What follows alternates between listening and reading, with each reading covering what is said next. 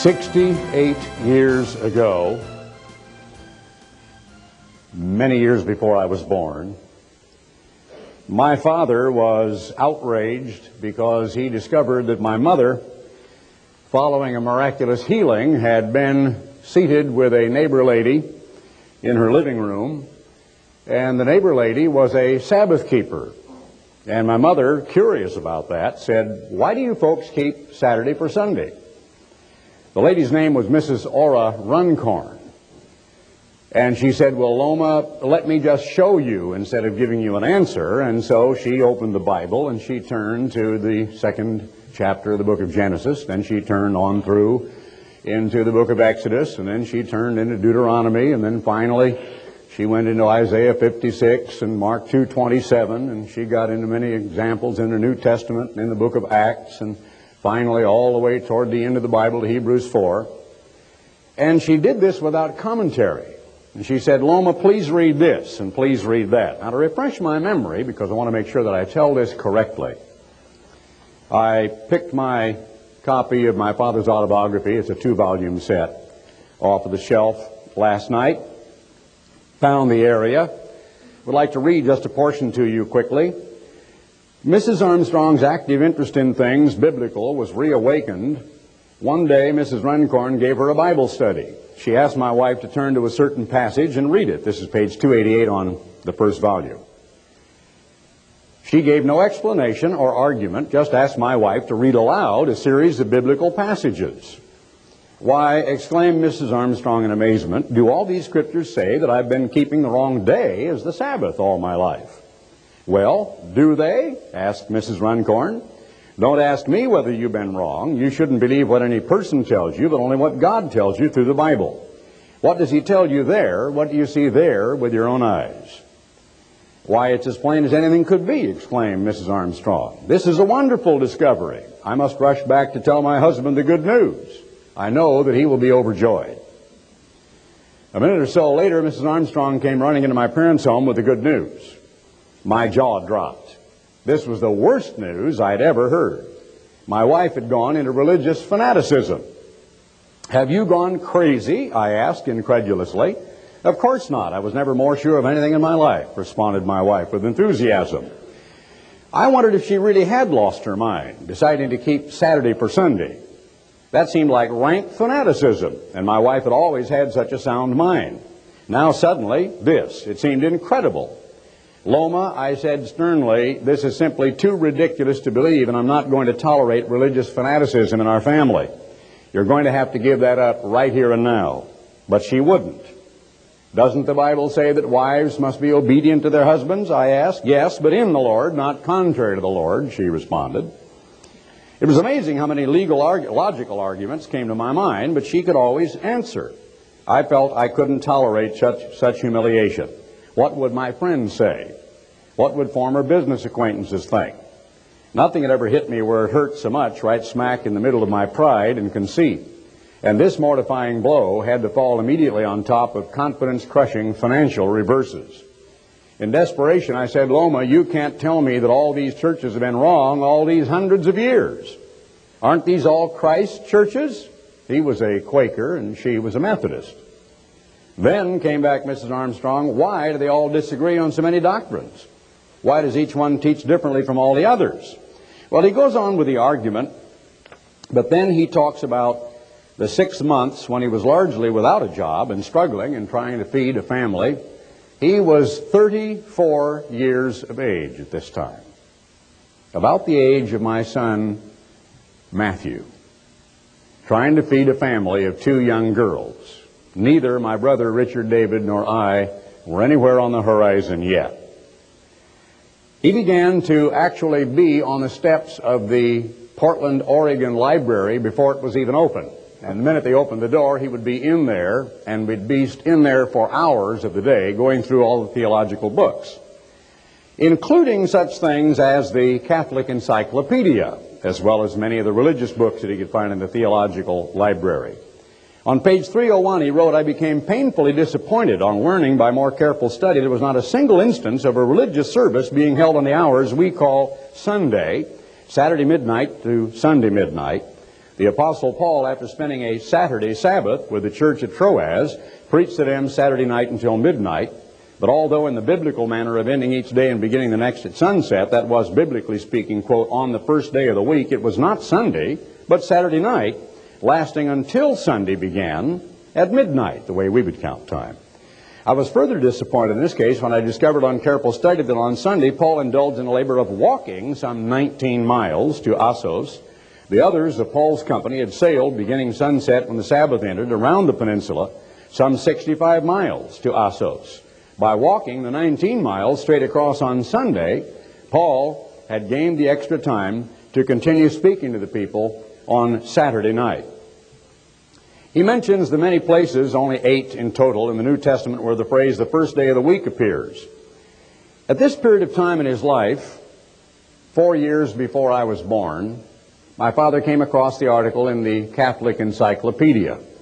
He was probably as chagrined as I when he read, and I have taken the trouble to get my copy and to copy it down and to bring it here to you, the following quote. Now, this is one of the most vaunted authorities in the world. If there is any place where you're going to find biblical exegesis, intelligent, erudite explanation of Catholic and therefore largely Protestant doctrine, because the only leg the Protestants have to stand on for Sunday observance is the authority of the Pope at Rome, beginning with Constantine, but in effect not really being forced upon the church until about 3.5 centuries after the time of Christ, when it was then enforced sometimes by the sword. This is the quotation out of the Catholic Encyclopedia under the article Sunday. Quote, Day of the Sun, as the name of the first day of the week, is derived from Egyptian astrology. Sunday was the first day of the week according to the Jewish method of reckoning, but for Christians it began to take the place of the Jewish Sabbath in apostolic times as the day set apart for the public and solemn worship of God. The practice of meeting together on the first day of the week for the celebration of the Eucharistic sacrifice is indicated in Acts 20 and verse 7. Oh, Acts 20 and verse 7. My father just told you in his autobiography what he discovered 4 years before I was born when he looked at this same scripture. Let's see if you can discover the same thing. This vaunted authority of the Roman Catholic Church says that when you turn to the scripture, you're going to find Christians meeting together on Sunday to celebrate the Eucharistic sacrifice. Verse 6, reading up to it, we sailed away from Philippi after the days of unleavened bread. Well, now, how astounding that Luke would bother to put that in there when this is during a new covenant period of time. And the chronologer, who is Luke, is still talking about old covenant stuff, according to some people, like the days of unleavened bread. Now, any self-respecting Methodist is going to avoid that scripture like the plague, because nobody wants to be asking his pastor, what are the days of unleavened bread anyway? And then the pastor, oh, it's a lot of Jewish stuff. Don't trouble your head with it. It's just Jewish. Don't worry about it. Probably what the answer is going to be. Came to them in Troas in 5 days, where we abode 7 days. And upon the first day of the week, when the disciples came together to break bread, Paul preached unto them, ready to depart on the morrow, and continued his speech until midnight. Isn't that interesting? They came together to break bread. What does break bread mean? If you look it up in the original, it means the same thing that you do if you go in and get a croissant or a French loaf of bread, because they use what we now call pita bread. And the word break bread carried an even greater meaning. In many scriptures it is true. You can look it up in some of the Bible helps, the commentaries, Bullinger's Companion Bible. That breaking bread merely meant eat a meal. And that meal could consist of many things besides bread. It was not just bread without something on it. It oftentimes could even include meat. They came together for a meal. Paul preached unto them, ready to depart on the morrow, and continued his speech until midnight. This was a late Sabbath afternoon. He preached all through the late waning evening hours, preached on through the night until midnight, And as a matter of fact, he preached so long that a young man named Eutychus, verse 9, fell out of the balcony, broke his neck, and God, by a divine miracle, healed the man. And then, of course, Paul walked the 19 miles, verse 13, that my father determined long, long ago. The next scripture, remember, the first day of the week for the celebration of the Eucharistic sacrifice is indicated in, quote, 1 Corinthians 16:2. Let's turn to that and see if this vaunted authority, and remember it was written by one man, a Catholic scholar, but it was certainly approved by all Catholics, by the College of Cardinals, and by the Pope himself. It is an approved Catholic encyclopedia setting forth Catholic doctrine. Verse 1 of chapter 16. Now concerning the collection for the saints. If you look at the commentaries and the background of this, reading up to it in the context and reading what it said in the book of Acts about this period of time, that you know there was a drought in Jerusalem and they were actually taking all kinds of means of survival, primarily grains, dried fruits and vegetables, that type of thing that could be preserved and carried on a long trip. So the collection for the saints was not money, but it was foodstuffs and things that had to do with their survival. As I've given order to the churches of Galatia, this was a massive effort. Iconium, Lystra, Derbe, other churches were involved. So do ye. Upon the first of the week, the word day is supplied, but it's certainly implied. Upon the first day of the week, let every one of you lay by him in store, as God has prospered him, that there be no gatherings when I come. Now, if I go out in the field with a scythe and I cut out a bushel of barley or a bushel of wheat and I lay it by myself in store, what do I do with it? Well, I put it in my grain bin or my shed. If I go out and I pick carrots or radishes or anything else and I lay it by me in store, what do I do with it? I keep it by me in store. You can go to Lutheran and Catholic and Protestant churches and you can see a little envelope in the back right by the hymnals and so on in the pew. And it will have printed on it a part of this scripture. I have been there and I've seen it, which is to justify the passing of the plate on a Sunday service. Let every one of you lay by him in store. So what you always want to do is to look at that, and when the plate comes by, grab what is in it, put it right here beside you and say, I'm laying by myself in store, and pass it on empty to the next guy, right? Because you want to obey what the scripture says. Lay by yourself in storage and keep it there for a while so that when Paul gets there, you won't be out in the field doing the gathering, doing the harvesting, rooting around and gleaning the fields and trying to gather things for these poor, hungry people. And when I come, whomsoever you shall approve by your letters, them will I send to bring your liberality unto Jerusalem. Does that say anything at all about the Eucharistic sacrifice? No. Well, then why does the Roman Catholic Encyclopedia say that it does? I don't know. But it says that. And here's the exact quote. I just read it this morning. Just copied it off my word processor. I've got a copy in my office. Got another copy at the house. You want to check up, find out if I'm telling you the truth? The Roman Catholic Encyclopedia says you're going to find in this scripture New Testament apostolic Christians observing the Eucharistic sacrifice on the first day of the week. I find that they were out laboring, the sweat pouring off of them, probably in a hot sun, and grubbing around and digging up roots and vegetables and winnowing grain and harvesting crops, so that one day out of 6, that harvesting effort, which could go on for 8 or 10 or 12 hours, would represent a liberal, generous offering that would be sent down to keep these starving people alive. That's what I find in my Bible. Now, maybe I'm crazy. See, maybe I'm reading this wrong. I don't know. Do you think I am? Or how are you reading it? Are you reading about the Eucharistic sacrifice? Who here just read about the Eucharistic sacrifice? Let me see your hands. Man. You mean you're telling me you think you're smarter than that Catholic that wrote that article? Now, you know, these are questions that my father had to meet and had to ponder and had to answer 4 years before I was ever born. Question. If the law was going to be changed, and God knew it, and we assume He did, why did He impose it upon them in the first place? Anybody ever ponder that? If the law was so bad that it really needed alteration, why did he implement it? Why did he propose it? Why did he write it? Why did he obligate them to keep it in the first place? Now, you've all read John, the first chapter, and you know that John, the first chapter says, in the beginning was the Word, and the Word was with God, and the Word was God. All things were made by Him, and without Him was not anything made that was made. In Him was life, and He was the light of men, and He came unto His own, and His own received Him not. And it shows that the member of the Yahweh, or the Elohim, that became the Logos, who is Jesus Christ of Nazareth, is the individual who said, let there be light, let the dry land appear, let the creatures appear in the sea. I will make man in my image. He is the one who blessed and hallowed the Sabbath day and rested on the Sabbath day from all his labors.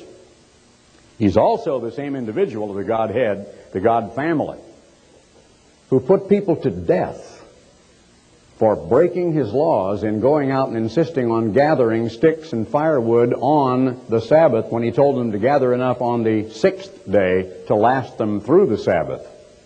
He is the one who administered on the spot sometimes the death penalty for breaking his divine holy laws. And he says, I change not. Therefore are you sons of Jacob not consumed, harking back to the covenant he made with Abraham and the promise that Abraham's seed would always be on this earth, and that the blessings of the scepter and the blessings of national greatness would pertain to Abraham and Isaac and Jacob. He also says in Hebrews 13:8, Jesus Christ the same yesterday, all the way back then, today, right now, here today, and forever, out into the future. Now, in the millennium, in the very beginning of the governing, ruling kingdom of Jesus Christ of Nazareth, it says in Zechariah 14, an edict is going to go from the new world headquarters of Jerusalem to all the nations, and are going to have to send delegations, I take it is implied, but large numbers of them are going to have to come to Jerusalem to keep the Feast of Tabernacles. If they don't go, then countless hundreds of thousands and millions of them, including children and elderly and infirm and women and all the rest of them, are going to suffer terrible drought. And they're not going to have a drop of rain. And the rivers and streams and creeks are going to dry up, and the wells are going to go dry, and the crops are going to wither in the field. And he's going to break the back of nation after nation if they won't come up to worship him on the Feast of Tabernacles. And he says, I change not. I'm consistent. I'm always the same. I'm forever the same. The same yesterday, today, and forever. Is he going to impose such harsh penalties upon people for rebelling against his law? But in the meantime, during this period of time, we just spiritualize away all obligation to be obedient to God. There's an argument here that this world, like spiteful little children, advance to God Almighty. They thumb their nose at him. They try to spit in his face. They try to kick him on the shins. They say, you shut up and be quiet and get over in the corner and be my little household God. And when I get in trouble and when I need you, I will call for you. Oh, Lord, help me. Where were you when I needed you? Where are you in the time of an emergency? Where are you when it hurts? Where are you when there's an accident, trauma, pain, financial reversal, sickness? Where are you when a family member dies? But the rest of the time, just butt out of my life. But because I am good in my vaunted goodness, and I'm such a sweet Christian person, I will observe your law. It's amazing. Well, now the next vaunted Catholic encyclopedia proposal that you will find the Holy Eucharist being observed by Christians on the first day of the week is in Revelation 1 and verse 10. If you read up to this, you will see it as a revelation of Jesus Christ, which God gave unto him to show his servants those things which must shortly come to pass. And that John was in a vision, as if he were transported forward in a time into a time that is thereafter dealt with, chapter after chapter after chapter, called the Day of the Lord, or, as it is sometimes written, the Lord's Day. But it's the very same thing, the very same expression. And it has nothing to do with Saturday, Sunday, the day of Thus, the day of Thor, the day of Freya, the day of Woden, or any other pagan named days of the week. It has to do with the time called the Day of the Lord. So I was in the Spirit on the Lord's Day. And you can get Westcott and Hort, you can get Thayer's, you can get the Greek Interlinear, you can get the exhaustive concordances. My father did that in a booklet where he wrote all about this, and I have done it time and time again, and it shows into, meaning projected forward into the time period called the day of the Lord in prophecy, not the Sunday as the day of the week. And heard behind me a great voice as of a trumpet, saying, "Here, I've got a wafer for you, and here's the cup of the Eucharist." That's not what it says, is it? Now, is this a group of people meeting together for the Eucharistic sacrifice? Anybody here think it is? No. Is it even a Christian meeting of any number of people? No. John's all alone, isn't he? And he's in vision. And he's projected forward into a time called the Lord's Day, which in many other scriptures are called the day of the Lord, but it's the same thing. And he heard behind him a great voice, as of a trumpet. And it said, "I am Alpha and Omega, the first and the last, and what you see, write in a book and send it to the 7 churches." And he's about to see a continuing sequence of revelatory visions which he is to write down. Is that a Eucharistic sacrifice? Is there any kind of a church service taking place here? But you see, I just read with my own eyes out of the Catholic Encyclopedia this morning and copied it straight out of that book to bring to these notes to you, to tell you that the most vaunted religious authority on the face of the earth is hurling at you these scriptures to justify keeping Sunday instead of the Sabbath.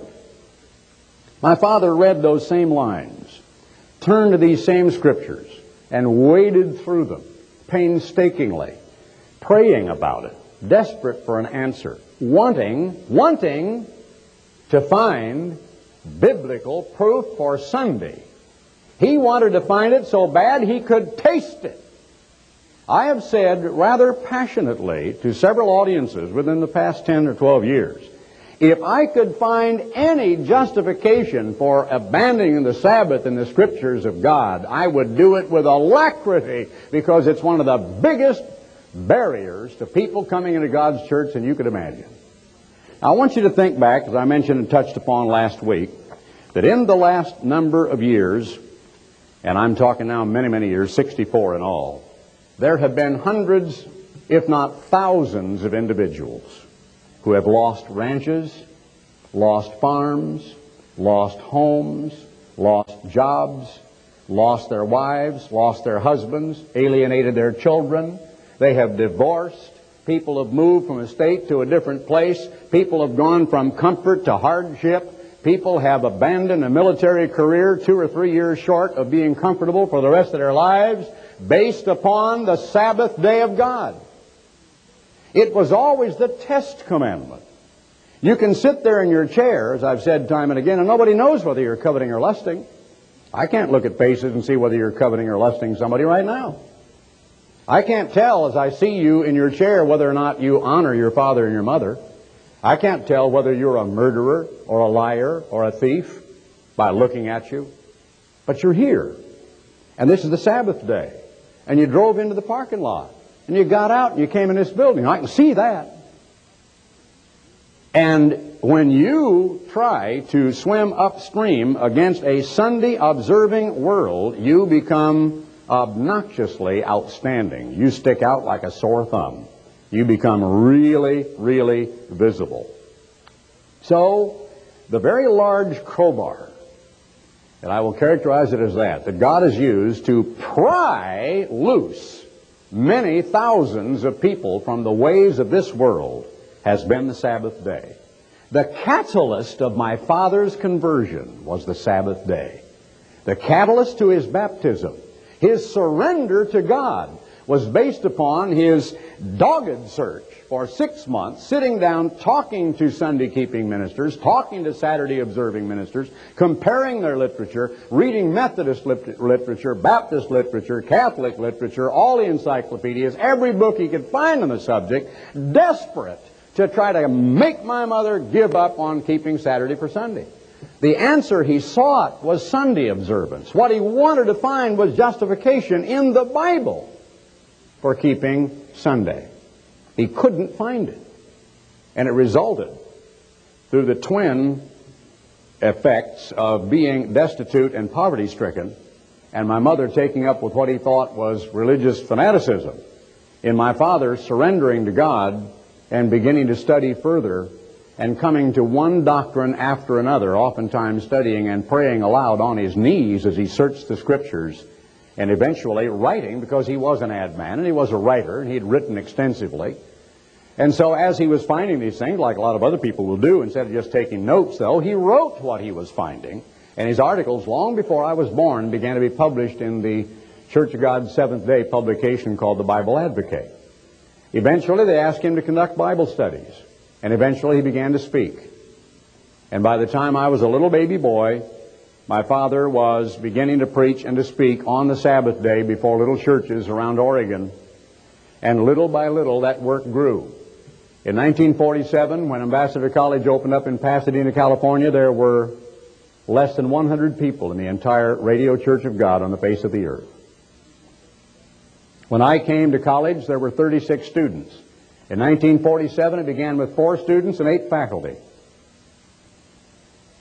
The absolute foundational doctrine that pried loose all these families, the old pioneering families like the Hammers that drove all the way out to Belknap Springs to keep the annual holy days, and other families that I could mention around Texas and elsewhere, because my father was on XELO,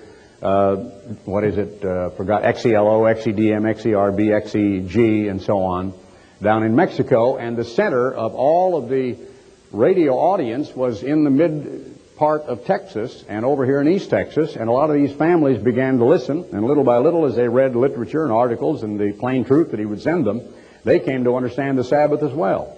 And in each case, the Sabbath was like a giant crowbar that just pried these people's grip on this world and the worldly doctrines of the worldly churches loose, and was the catalyst for their own conversion.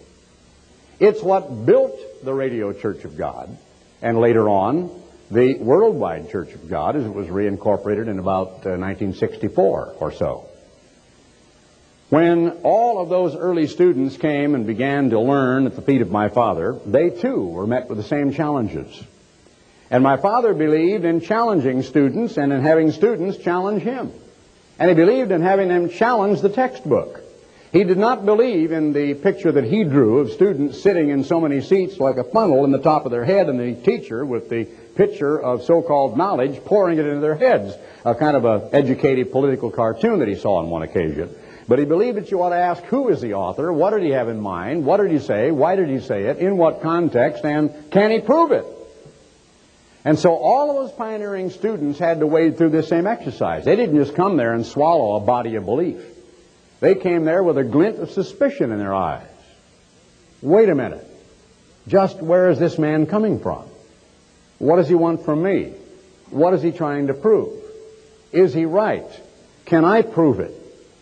And they had, just like he did, to come to it one doctrine at a time.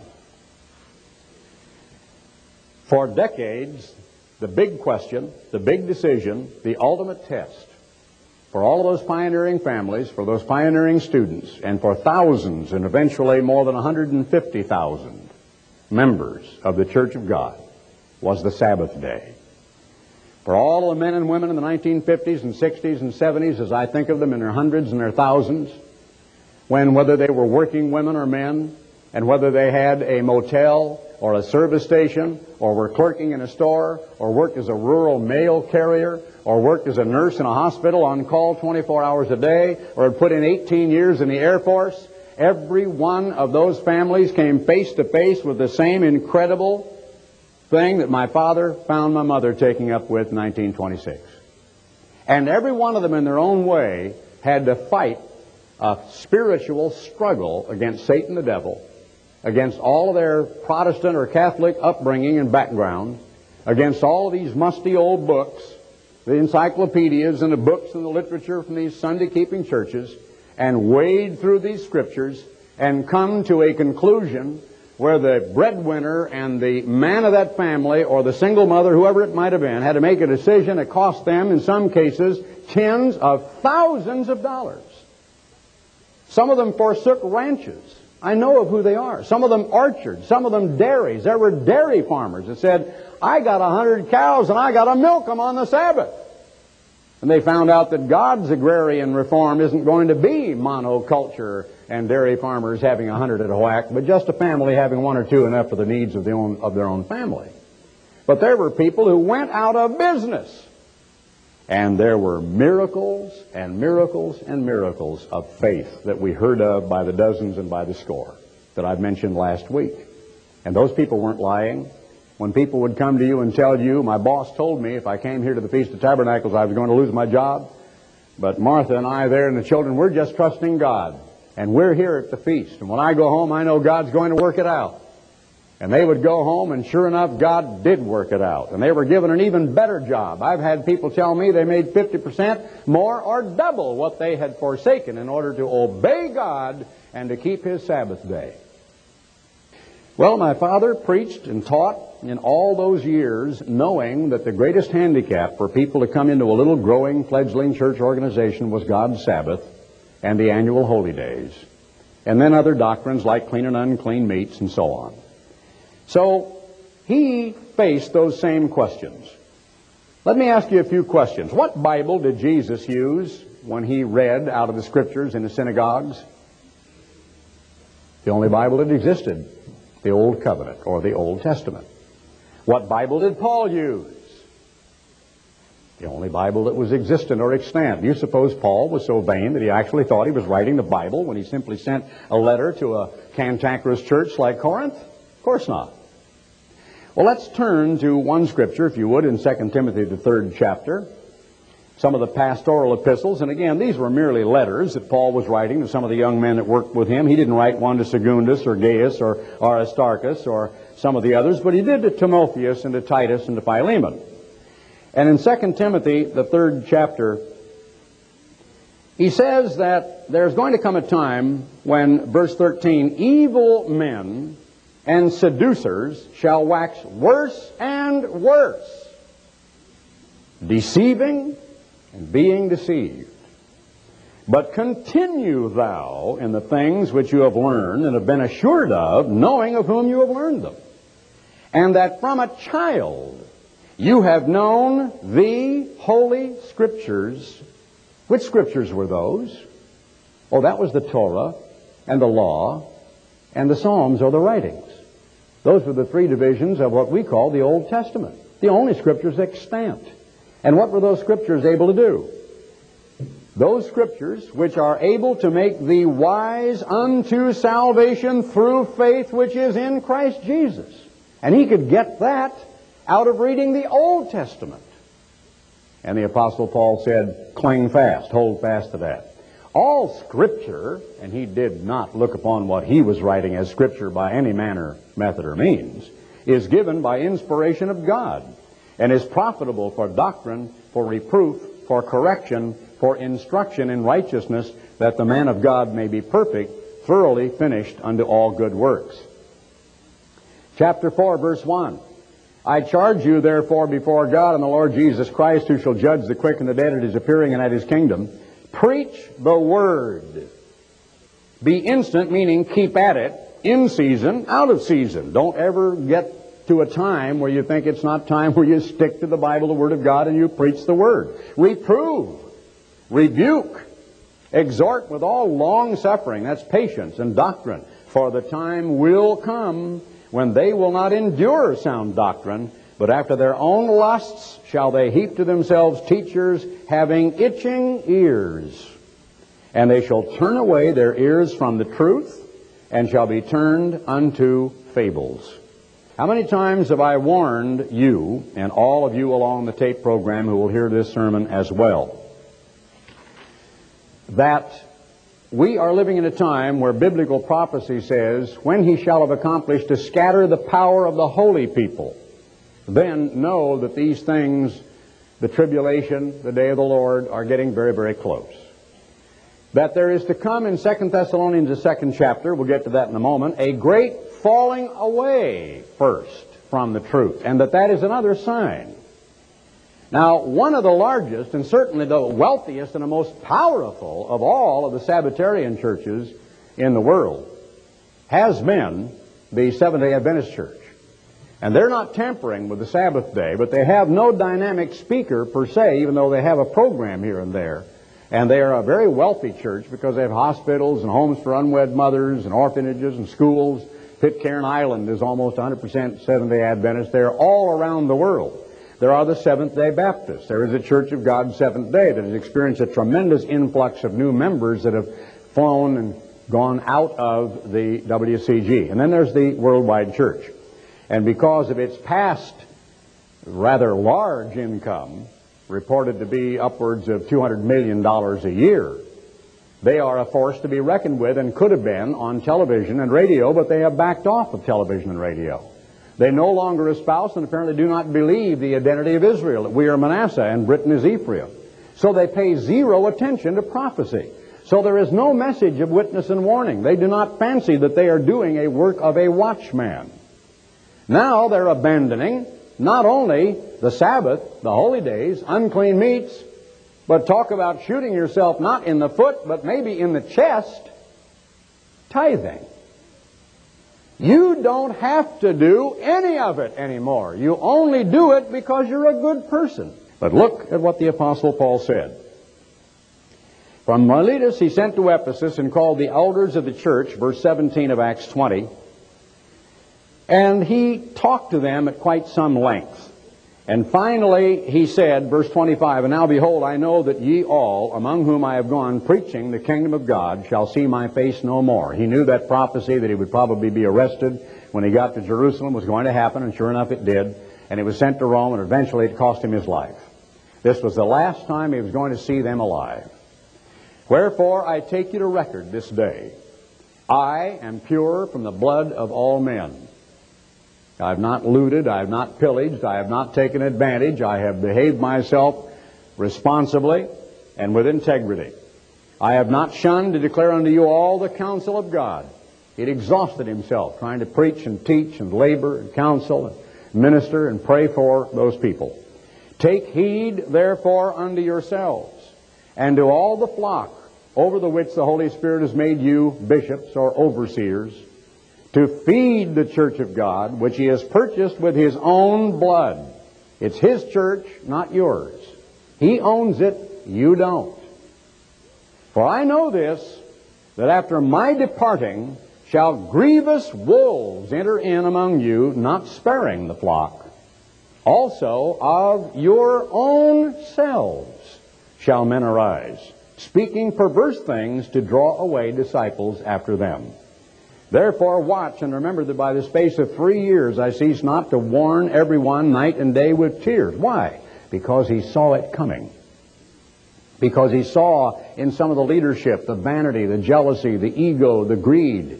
He saw the hidden agendas. He saw the attitudes. He saw the moods. He saw that these people, if given an opportunity, will try to jump overboard and row their own canoe off in some other different direction and take as many people for their crew as they can get.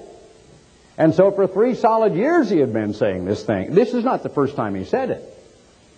I don't think I have ever, except I remember one time that I got on my knees with a man and I was in tears in the prayer. I won't give you his name, but I knew that he was about to abandon the Sabbath, and asked him if he would kneel with me and pray. And he was a minister in the church, and he left the church, and I was unable to do anything about it. But by and large, I have not had this kind of an experience where he is preaching and teaching with beloved brethren and actually tears spilling down his face when he's saying, don't do it. Hold fast to the truth. Remain staunchly faithful and loyal to the gospel of Jesus Christ. Don't go off in some other direction. He said, I cease not to warn everyone night and day with tears. And now, brethren, I commend you to God and to the word of his grace, which is able to build you up and to give you an inheritance among all them which are sanctified. I have coveted no man's silver or gold or apparel. Yea, you yourselves know that these hands have ministered unto my necessities. And that wasn't necessary, but he did it in some cases. In other cases, he didn't have to do it. But in some cases, he did it.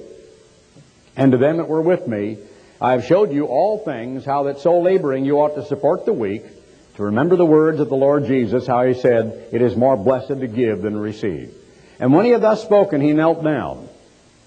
And that's unusual, isn't it? This has a real finality to it. It has an emotional content to it that you can perhaps begin to imagine. He had known these people very well. They had known him very well. He was coming by there on a last visit, and he was convicted that he would never see them again.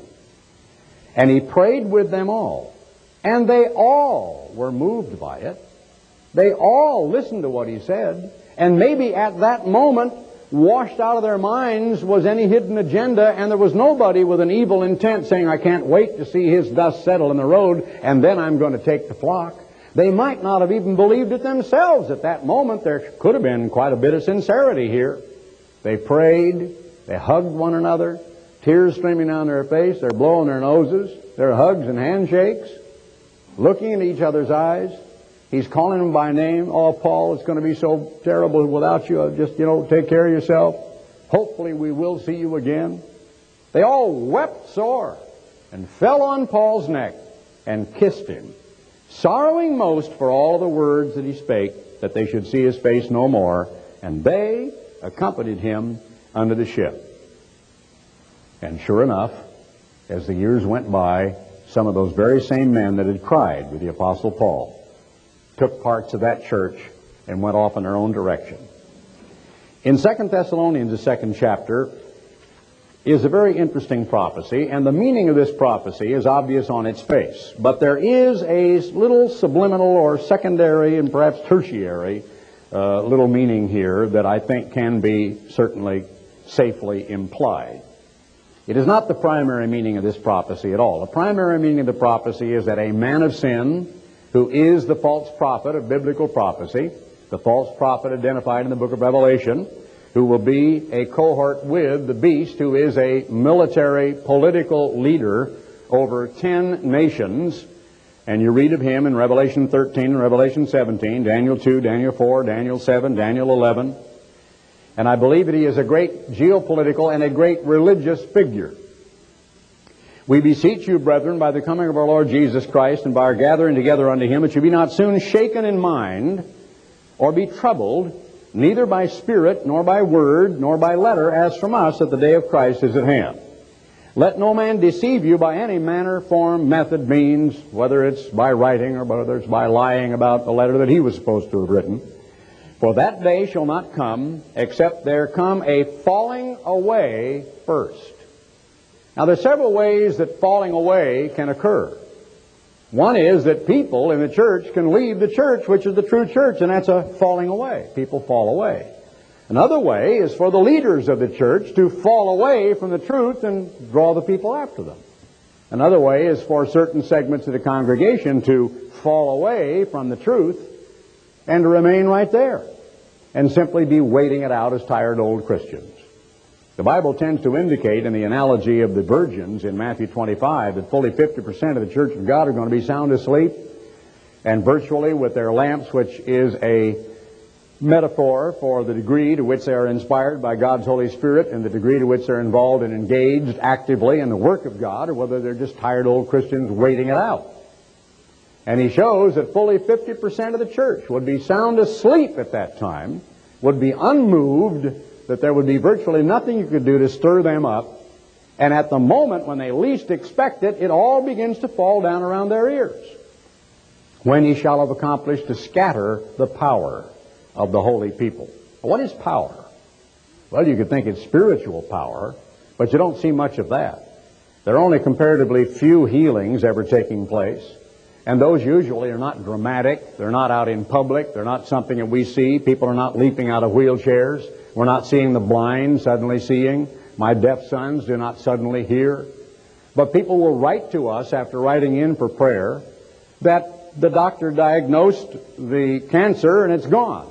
And we will get letters like this from time to time. It's less than 1 out of 10. I'm sure it's probably 1 out of 100 who will write to us and say that there's been a dramatic healing, and the rest of them we don't hear from them again, except when they ask for prayer for the second time. So you could talk about spiritual power if you wish.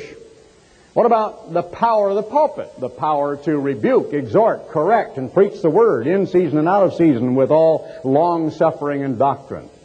Is that waning? Is there a tendency to speak smooth things, speak deceits? All right. Let no man deceive you by any means. That day shall not come except there come a falling away first. and that man of sin be revealed, the son of destruction or perdition, who opposes and exalts himself above all that is called God, or that is worshipped, so that he as God sits in the temple of God, showing himself that he is God. Remember you not that when I was yet with you I told you these things? So apparently Paul warned all the churches. He didn't just warn the church at Ephesus and pray with them and cry with them. He'd also warned the people in Thessaloniki and said, when I was there in person, I had warned you that this type of thing was going to happen. Now you know what withholds that he might be revealed in his time. For the mystery of iniquity does already work. And so now God is a mystery. You can't understand about God the Father and Christ the Son, and you can't understand about duality, but you've got to go back and think that individuals who wrestled with theological and philosophical concepts in the 2nd and 3rd centuries, who came up with the idea of the Trinitarian or the triune nature of God, had it right, and that we should not try to understand because there are no partitions or no divisions or no distinctions in God. Maybe there's a sort of a being there, but you really can't use the term being and apply it to God. You can't use the term person and apply it to God, even though the Bible does. And so they have made God into a mystery. And now it's no wonder that they've discovered that by the artifice of claiming the new covenant does away with the old covenant and subtly making people think that has something to do with the law rather than with the disobedience of the people, that they can now do away with the holy Sabbath day. For the mystery of iniquity does already work, only he who letteth, and that's an unfortunate old King James English translation, it does mean restrains, will continue to restrain, is what is implied, until he be taken out of the way. But let me remind you, that phrase, be taken out of the way, is a Greek present progressive verb, which means it's pronounced ginomai, G-I-N-O-M-A-I, and it means one of two or three things: until it become evident for what it is, or until it arise in the midst, or until it obtains, until it becomes to be. Ginomai, until it becomes to be, until it becomes self-evident, or until it arises in the midst. Look at the Diaglott, look at some other references, don't just take my word for that. Look at the Bullinger's Companion Bible, look at some of the commentaries. There are alternative suggestions as to the meaning of that passage. Not until he, Paul, be taken out of the way, but until he, the man of sin, become evident for what he really is what is being implied here.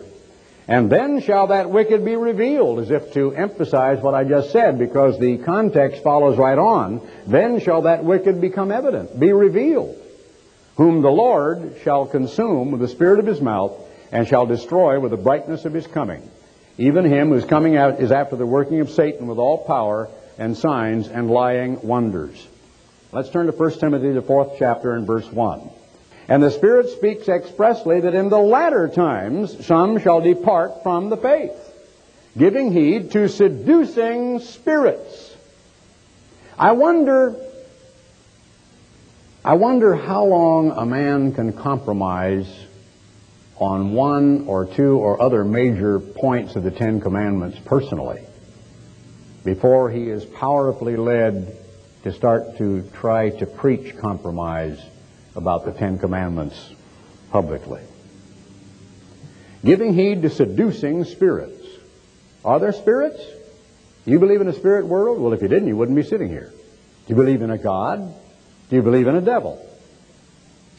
Where would the devil most logically and most likely be working? When it says, have accomplished the power to scatter, rather the power of the holy people, there's another power that I failed to mention. And that power is the power of wealth, the power of money. Because that power gives you authority to pick up the telephone and say, I'd like to put my program on WOR New York. And without the power of that bank account that has the dollars in there to pay the bills when they come due, you can't pick up the telephone and say, I would like to put my program on WOR New York.